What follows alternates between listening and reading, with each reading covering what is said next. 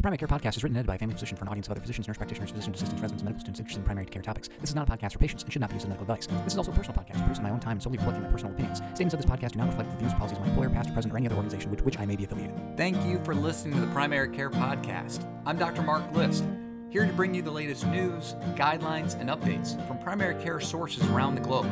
Keeping it under 15 minutes long because you're in a hurry and I'm not that smart. Welcome back to the podcast, party people. Dr. Mark List here, primarycarepod@gmail.com. We today are talking about resistant hypertension. Great topic. We've all experienced it in primary care. The patient who, despite everything that you are doing by the book, you have them on max dose antihypertensives, still blood pressure not under good control, super at risk. What do you do? What do we do? Well, fear not. For today, I bring you good tidings of great joy, which shall be to all primary care providers, that unto you this day is born a podcast topic to solve resistant hypertension. Probably not solve, but let's get into it. So what is resistant hypertension? Okay, by definition, resistant hypertension is defined as blood pressure that remains above goal despite concurrent use of 3 antihypertensive agents from different classes, one of which should be a diuretic, and then of course we have ACE inhibitors, ARBs, and calcium channel blockers are the 3 best ones. Now, in general, it's important that similar goals for blood pressure in hypertensive patients, doesn't matter if they have resistant hypertension, not resistant hypertension, period. So how common is resistant hypertension? Hard to say resistant really fast. How common is it? Well, between 8 to 20% of patients, and that's in general pretty broad. They talk about 12 to 15% is a more exact number, but based on lots and lots of different trials, we've seen resistant hypertension in actual studies performed. So that's kind of where that 8 to 20 range comes from. The AHA recommendations or AHA guidelines say somewhere between 12 to 15% of the population with hypertension will have resistant hypertension. So more than 1 in 10 of your patients that you're going to be treating for hypertension, you're going to really struggle to get them under good control. So the first thing, the recommendation is make sure that we are documenting and diagnosing the blood pressure accurately. So this means in office, making sure your nurses are, or you are appropriately checking the blood pressure. Not crossing the feet, making them calm down, making sure they haven't just run in the office. Let them sit for a while, relax for a little bit. They probably are just outside smoking a cigarette or drinking a Red Bull or something like that. If they're doing ambulatory blood pressuring, making sure that their blood pressure cuff at home is, calibrated and is similar to what you have here in the office. But that's the most important thing. Number 2 is making sure patients are adhering to the regimen, right? This is an incredibly common problem, where something around some number between 20 to 40% of patients don't follow their blood pressure regimen appropriately. Now, this can either be due to side effects, can be due to cost, it can be to the number of pills and forgetfulness. As somebody who doesn't have chronic diseases, I can't imagine trying to remember to take 3, 4, 5, 6, 7, 8, 9 blood pressure or medications per day, let alone multiple antihypertensives multiple times per day. In general, though, this is probably where a lot of your benefit will arrive, is medication adherence, but it's also the hardest to adapt. I think having conversations, making sure that patients, you have an open dialogue about if they don't like the medicine, if it's too expensive, if they're forgetful, or if they just don't like taking it. A non-judgmental question where it's, something like, it's pretty common that most of my patients miss blood pressure medicines through the week. How often are you missing your blood pressure? How often does it happen to you, right? So making it like an open-ended statement about how allowing them to talk and explain their experiences, just because letting them know that it's very normal that patients will miss doses.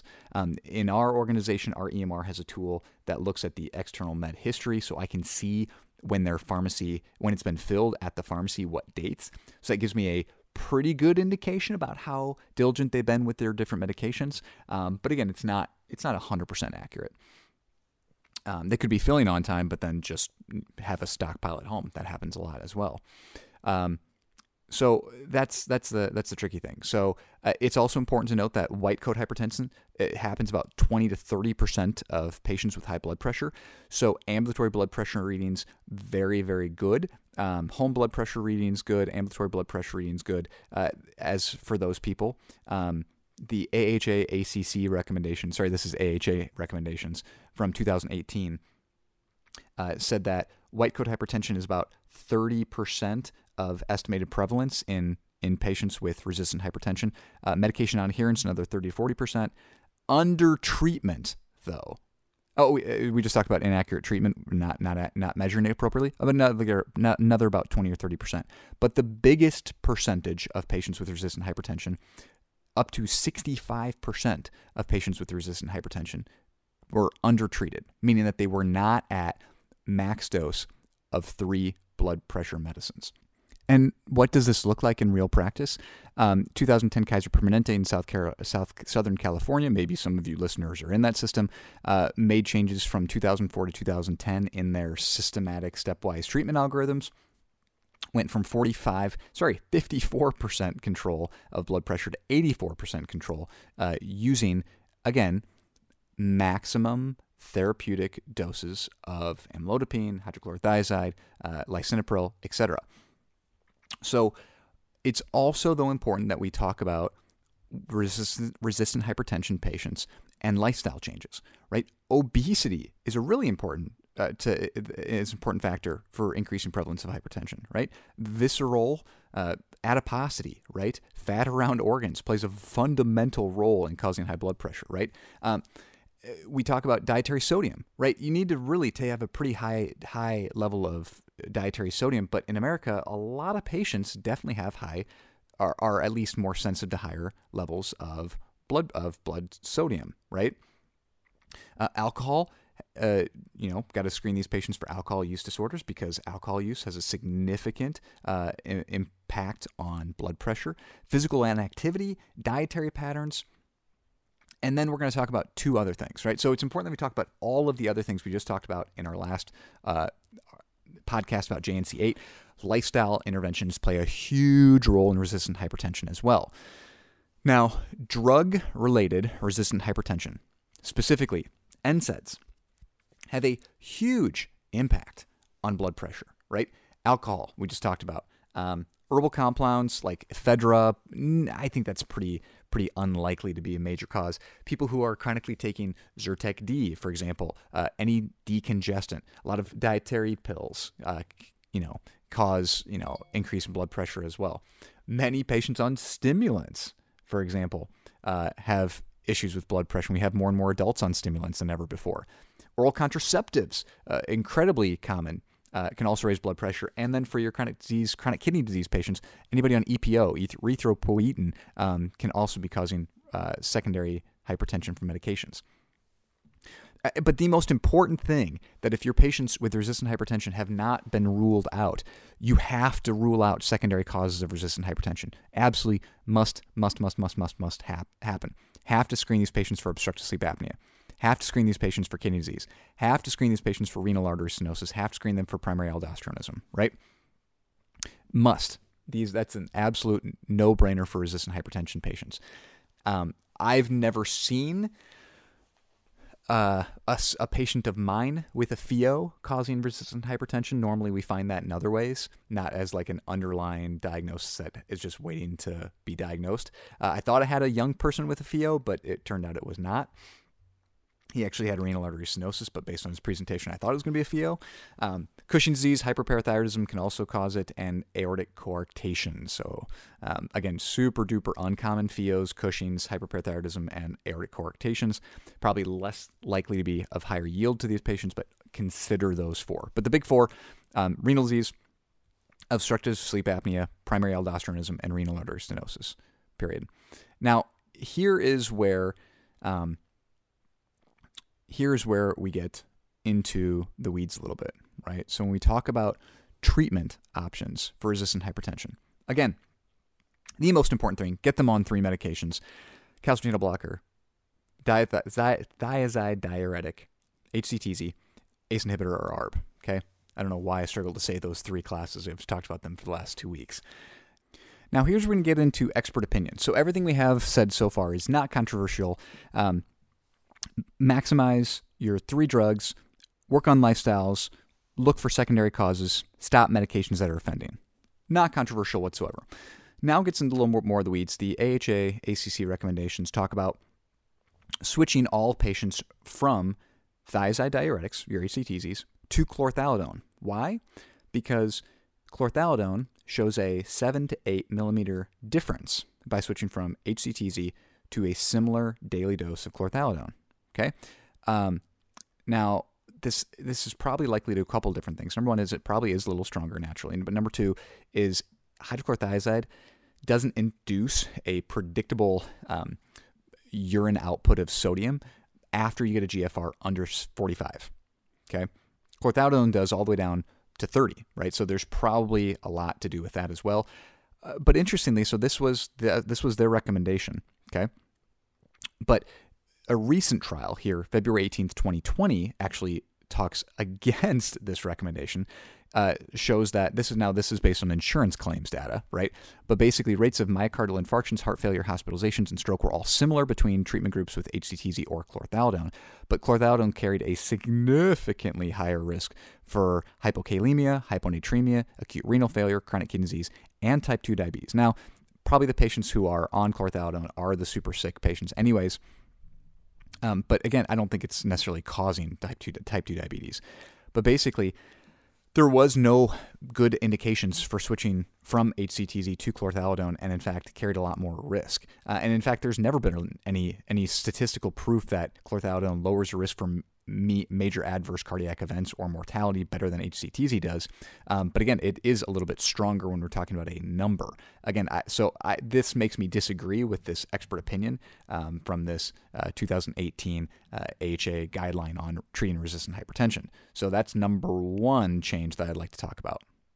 Number two, and not necessarily a change because they also talk about in this article, but another really important factor is making sure that you're having patients take blood pressure medicines at night. There's a statistically significant benefit to having patients take blood pressure medicines at night due to the way that some patients have nocturnal spikes in blood pressure. So certainly if your patients are not taking their blood pressure medicines at night and they're having resistant hypertension and they're actually taking their medicines, again, having them take them at night. Now, the big question would be, if taking them at night makes them miss more doses, then it probably is not worth them taking it later in the day or at nighttime. Another change, this was a study in March 2019. Basically, if you have a black patient or an African patient, the reason I say African is this study was specifically done in African patients, but amlodipine was by far and away, calcium channel blockers were by far and away better regimened agents than hydrochlorothiazide or ACE inhibitors. Now, again, with resistant hypertension, it's really important that if you have a black patient or an African American patient, that you are definitely getting them on high doses as soon as possible of calcium channel blockers more than any other blood pressure medicine, as those have probably the most predictable early use in hypertension, specifically in resistant hypertension as well. So going on up to date, we look at resistant hypertension treatments. They talk again about choosing chlorthalidone or an indapamide over HCTZ. And again, I would argue that we wouldn't do that. Now, certainly it can lower blood pressure, but at the cost of a lot of other issues. Again, going back to update, if you have a GFR less than 30, they talk about using something like furosemide or torsemide or Bumex. Just because under 30, you're not going to get nearly as much effect on your HCTZ and your chlorthalidone. Next case, don't be afraid to use spironolactone. Again, you have to be careful about hyperkalemia in spironolactone, but has a significant benefit with spironolactone as a potential effect. If you just cannot get people under control, some people also use hydralazine. Again, evidence for that's very weak. Beta blockers have, obviously we didn't talk about beta blockers in this entire discussion, but beta blockers also have a small role to play. Certainly very little effect, but it's not a zero effect. So certainly choosing a beta blocker could still be optional as well. You know, we talked about hydralazine, talked about clonidine, talked about guaifenesin, talked about minoxidil in this article. I think all those things are okay. I think that when you're scraping that bottom of the barrel, you could certainly think about adding numerous regimens. Again, clonidine, hydralazine, guaifenesin, minoxidil, and some of your other beta blockers. Once you're choosing those medicines to lower blood pressure, you really have to be careful about the benefit. You have to be really close in monitoring those medications, not because they're necessarily super dangerous medicines, but the cost-benefit ratio, meaning what are my side effects I'm gaining and what are my negative body consequences I'm gaining for the small decrease in blood pressure I'm adding to those regimens. So again, certainly something we can think about. Other medications, but again, I don't want to talk about all these extra medicines. I think spironolactone is underutilized. I think that again, I think I've read that whole switch them from HCTZ to chlorthalidone, but I wanted to throw in that recent evidence actually says that's probably not a great idea because again, expert opinion says, well, we know chlorthalidone works 7 to 8 millimeters of mercury better, so therefore we should use it. But the evidence says maybe we shouldn't. Again, I think going back to resistant hypertension, there's key factors, and the key factors are make sure they're taking their medicines, and if they're not, why not? Number 2, if they don't have a workup for secondary causes of hypertension, do that. Number 3, stop NSAIDs, stop oral contraceptives, stop stimulants, stop the offending medications, and then work on lifestyle changes, work on obstructive sleep apnea, work on their sleep, work on their diet, work on their exercise, and that's where your money will be. So again, I think getting back to it, certainly there are other medications that can be tried, but I think the focus should be on non-pharmacological treatments, as always. Broken clock, but again, super important we stick to the basics. Oh, and Bob is giving me the time's up signal, so it's time. So if anybody had any questions, concerns, please send them to me at primarycarepod@gmail.com, and I'm going to sign off today saying, again, this has been Dr. Mark List for Primary Care Pod, reminding you once again, you don't have to stay up all night to stay up to date. Please have a wonderful day, and I'll see you next time. All right, Bob, shut it down.